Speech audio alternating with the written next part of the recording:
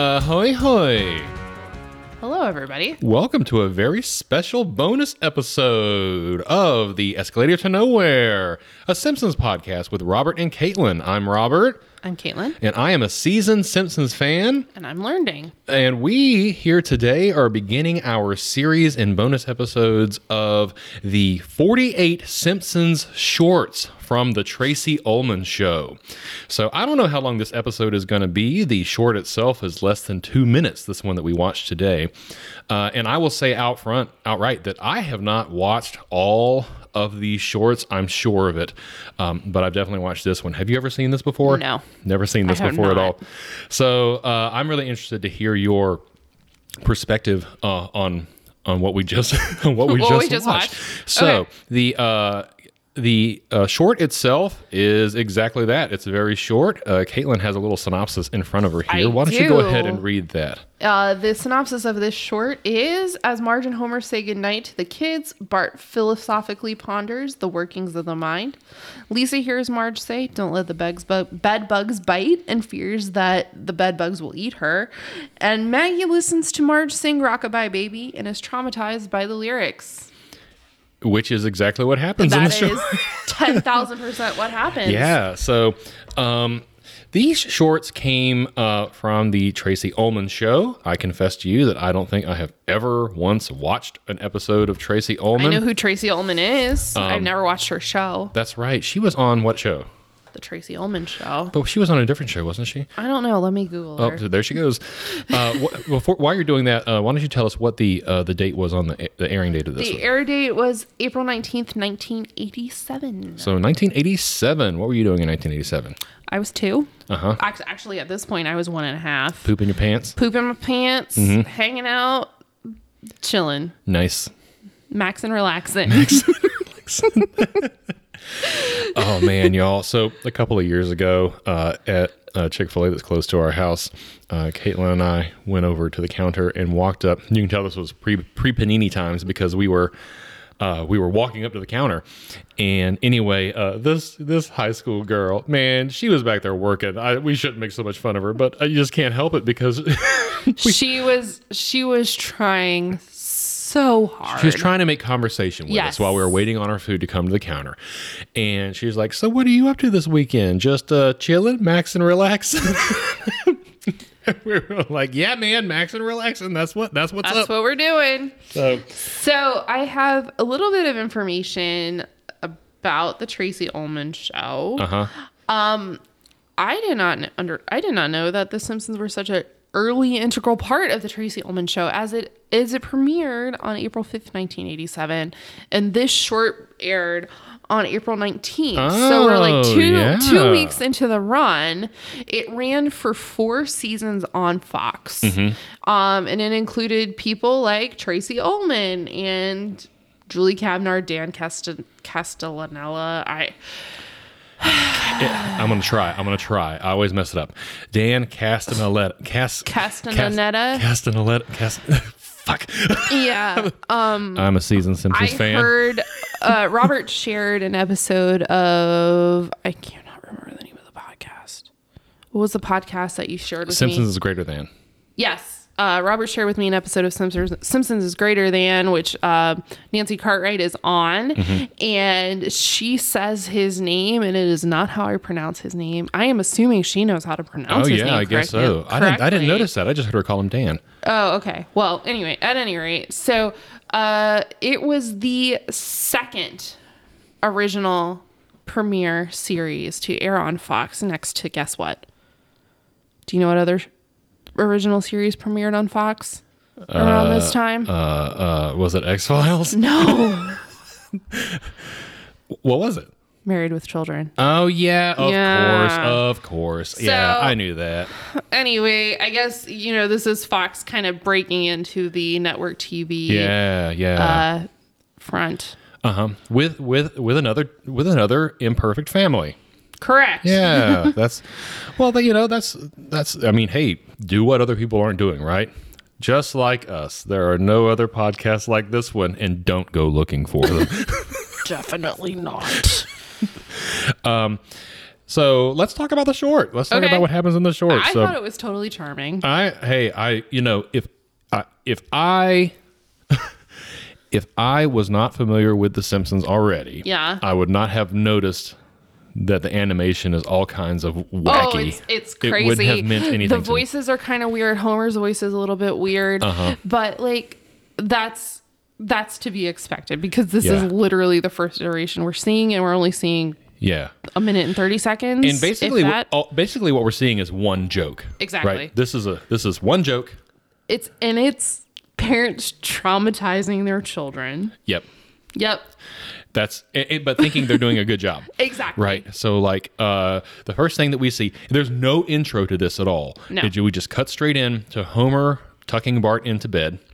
And as he does so, Bart says, "What is the mind? Is it a system of impulses or, something?" Which I feel like is pretty advanced for Bart. But sure is. Again, this is our first glimpse into him. So and things can change. Homer gives what I think is a very Homer response. He says, "Oh, well, what is the mind? No matter. What does matter? Never mind." And then he laughs. And this is the only thing that's not Homer about this is his laugh doesn't sound like Homer. He just kind of goes, "Ha ha ha." And then he says, "Well, good night." Yeah. And then we see Marge tucking in Lisa. So before we get to Lisa, I want to just point out that we see something that is a recall gag, a callback gag through this very short, and that's that Bart's eyes show that he's worried. So the lights go out, you can still see his eyes. Blink, blink. Which in our recent conversations about canon, the Simpsons' eyes in the dark is canon. Or I'm sorry, it's not canon. It's a continuous gag. It's a running gag. Yeah. Anyway, that being said, so we see Bart. He's worried, obviously, and then we cut to Lisa, and Marge is tucking her in, and she's saying, "Good night, sleep tight, don't let the bed bugs bite." Yeah. Which I don't know if growing up your mom ever said that to you, but my mom definitely said that to me. Yeah. I did not think of it at all. And then, but Lisa, being Lisa, I mean, even in this very, very early iteration, is like, "Okay, good night." And then she's like, "Bed bugs." Yeah. What? So, I actually, when I was little, did worry about bed bugs. Did you? Because I felt like TV told me it's something that I'm supposed to worry about. Okay. And also, like, when someone says, "Don't let the bed bugs bite," well, I've been bitten by bugs. I've been stung by bees and that kind of stuff. I actually got stung by wasps really badly when I was little. Have I told you about that? No. I don't know how it happened in terms of how it could have occurred without us noticing that it was going to happen. I was at my mama's house out in West Georgia. Okay. And she lived in a double wide. It was a nice double wide, but it was a double wide. And one morning we were going to leave the house to go somewhere, wherever we were going.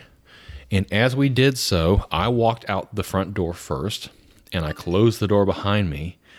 And in doing that, I agitated the wasp nest that was on the door. And I got attacked by wasps. Like, thankfully, not quite so extreme, but like my girl style. I mean, I just got attacked by hornets. They were all over me. And it was bad. And Mama got me back into the house and, got me bee-free, basically. And she had some hornet spray, and went around the back to the front and sprayed. And I remember her like putting the little no sting or the sting ointment stuff all over me. This might be something you don't know about me. When I was a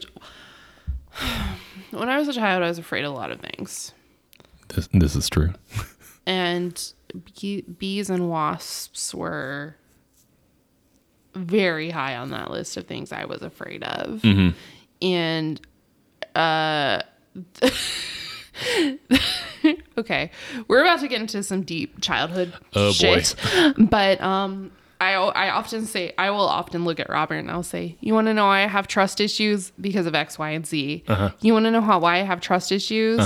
Because when I was a child, I was so scared of bees and wasps. And then one day I'm sitting in my parents' bedroom. My mom's with me. I think we're watching TV or something. And what happens? Wasp infestation. Oh, really? Yes. Yeah, just in the house? In the house, in the bedroom, and like cue freak out traumatization of little me. Probably about the time that this aired, a little after. And it turns out that they had a window unit air conditioner in their bedroom and there was a hole. Oh, yeah. And the wasps were getting in the house. Yeah, and I've this heard of was that the happening. height of my bee fear.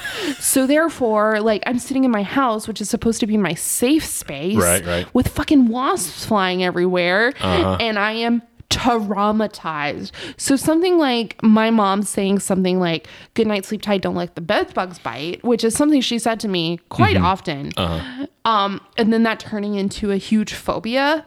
Not that far off the mark. See, you know what that is? That's the universe giving you like a huge middle finger. Exactly. That's just like, and let's talk about how many times that happened. We're not going to do that right now, but that happened a lot in my childhood. Stupid universe. Exactly.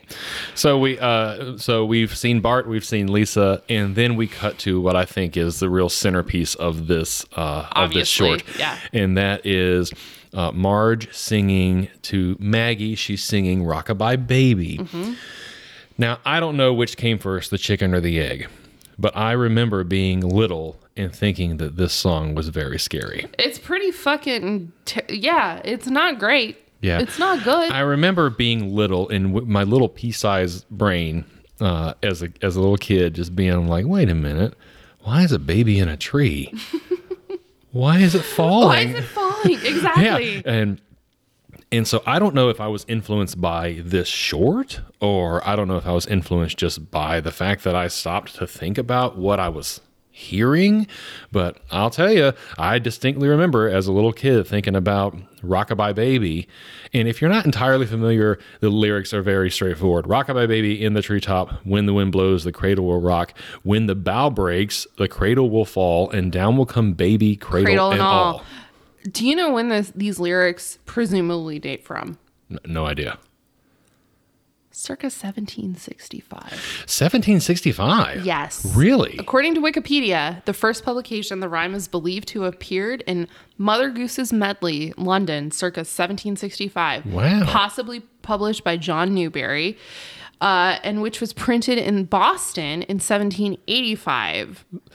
No copies of the first edition are extant, but a 1791 edition has the following words, which is what you just said. That's crazy. Yeah, right? Whoa.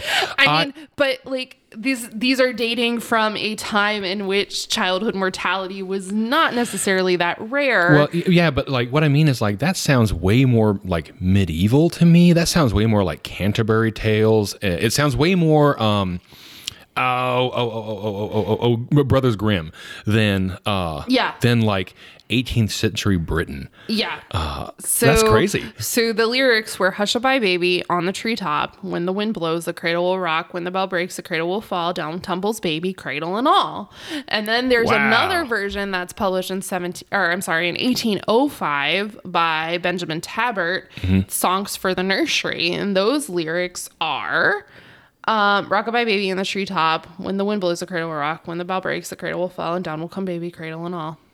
So we're talking like pretty, for American standards, pretty early 18th century. Oh, yeah. And then it persists into the 19th century. 1765. That's the year of the stamp tax. So like we about to fuck shit up. Yeah. And throw our babies out of trees. That's right. We're about to hear no taxation without representation for the first time, baby. Before we go tear the cupola off of Governor what's his name's house. Oh yeah, that was Hutchinson, Governor Hutchinson. Yes. I know Boston. a lot about the 18th century, so does Caitlin. Anyway, that's crazy. Yeah.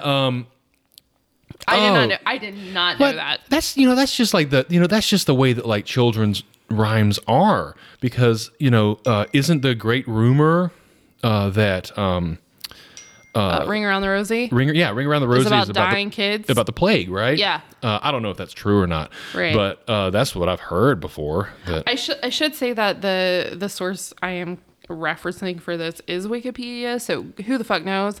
But I believe it. That's right. The 18th century, that was rough times, man. Now let me sip my ivermectin. Oh boy. What? I saw that on Wikipedia too. Okay, Aaron Rodgers. Whoa. Aaron, if you're listening to this, we're just joking around. Just shh, Aaron. Shh. I liked you for a while, and now not so much. Anyways. So after the three children are tucked into bed and we see all their little worried eyes, we cut to a scene and Homer says, "We may be the best parents in the world." And I am not a parent. I know that you're not either, right? Not that I know of. Okay. Oh. That would be weirder for you to say than for me to say. Exactly. But that being said, I am sure that every parent has had a moment very similar to this.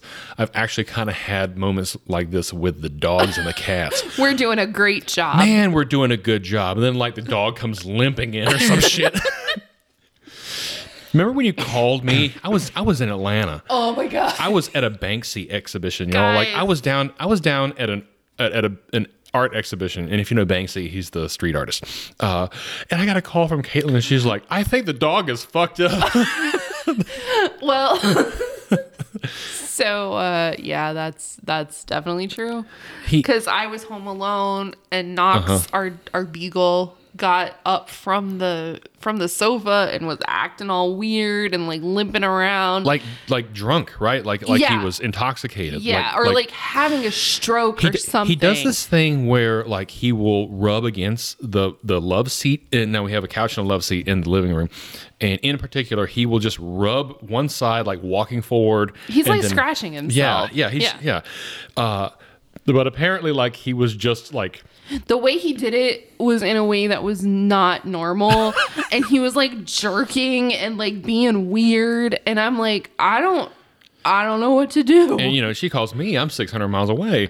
And I mean, the response I gave was the only one I could give. It was, call the vet, see what the vet says. She called the vet, and I guess the answer the vet gave you was basically, "Oh yeah, his leg's asleep." It was the receptionist at the vet. Yeah. I'm like, hey, I was like, I don't know if I need to bring my dog in.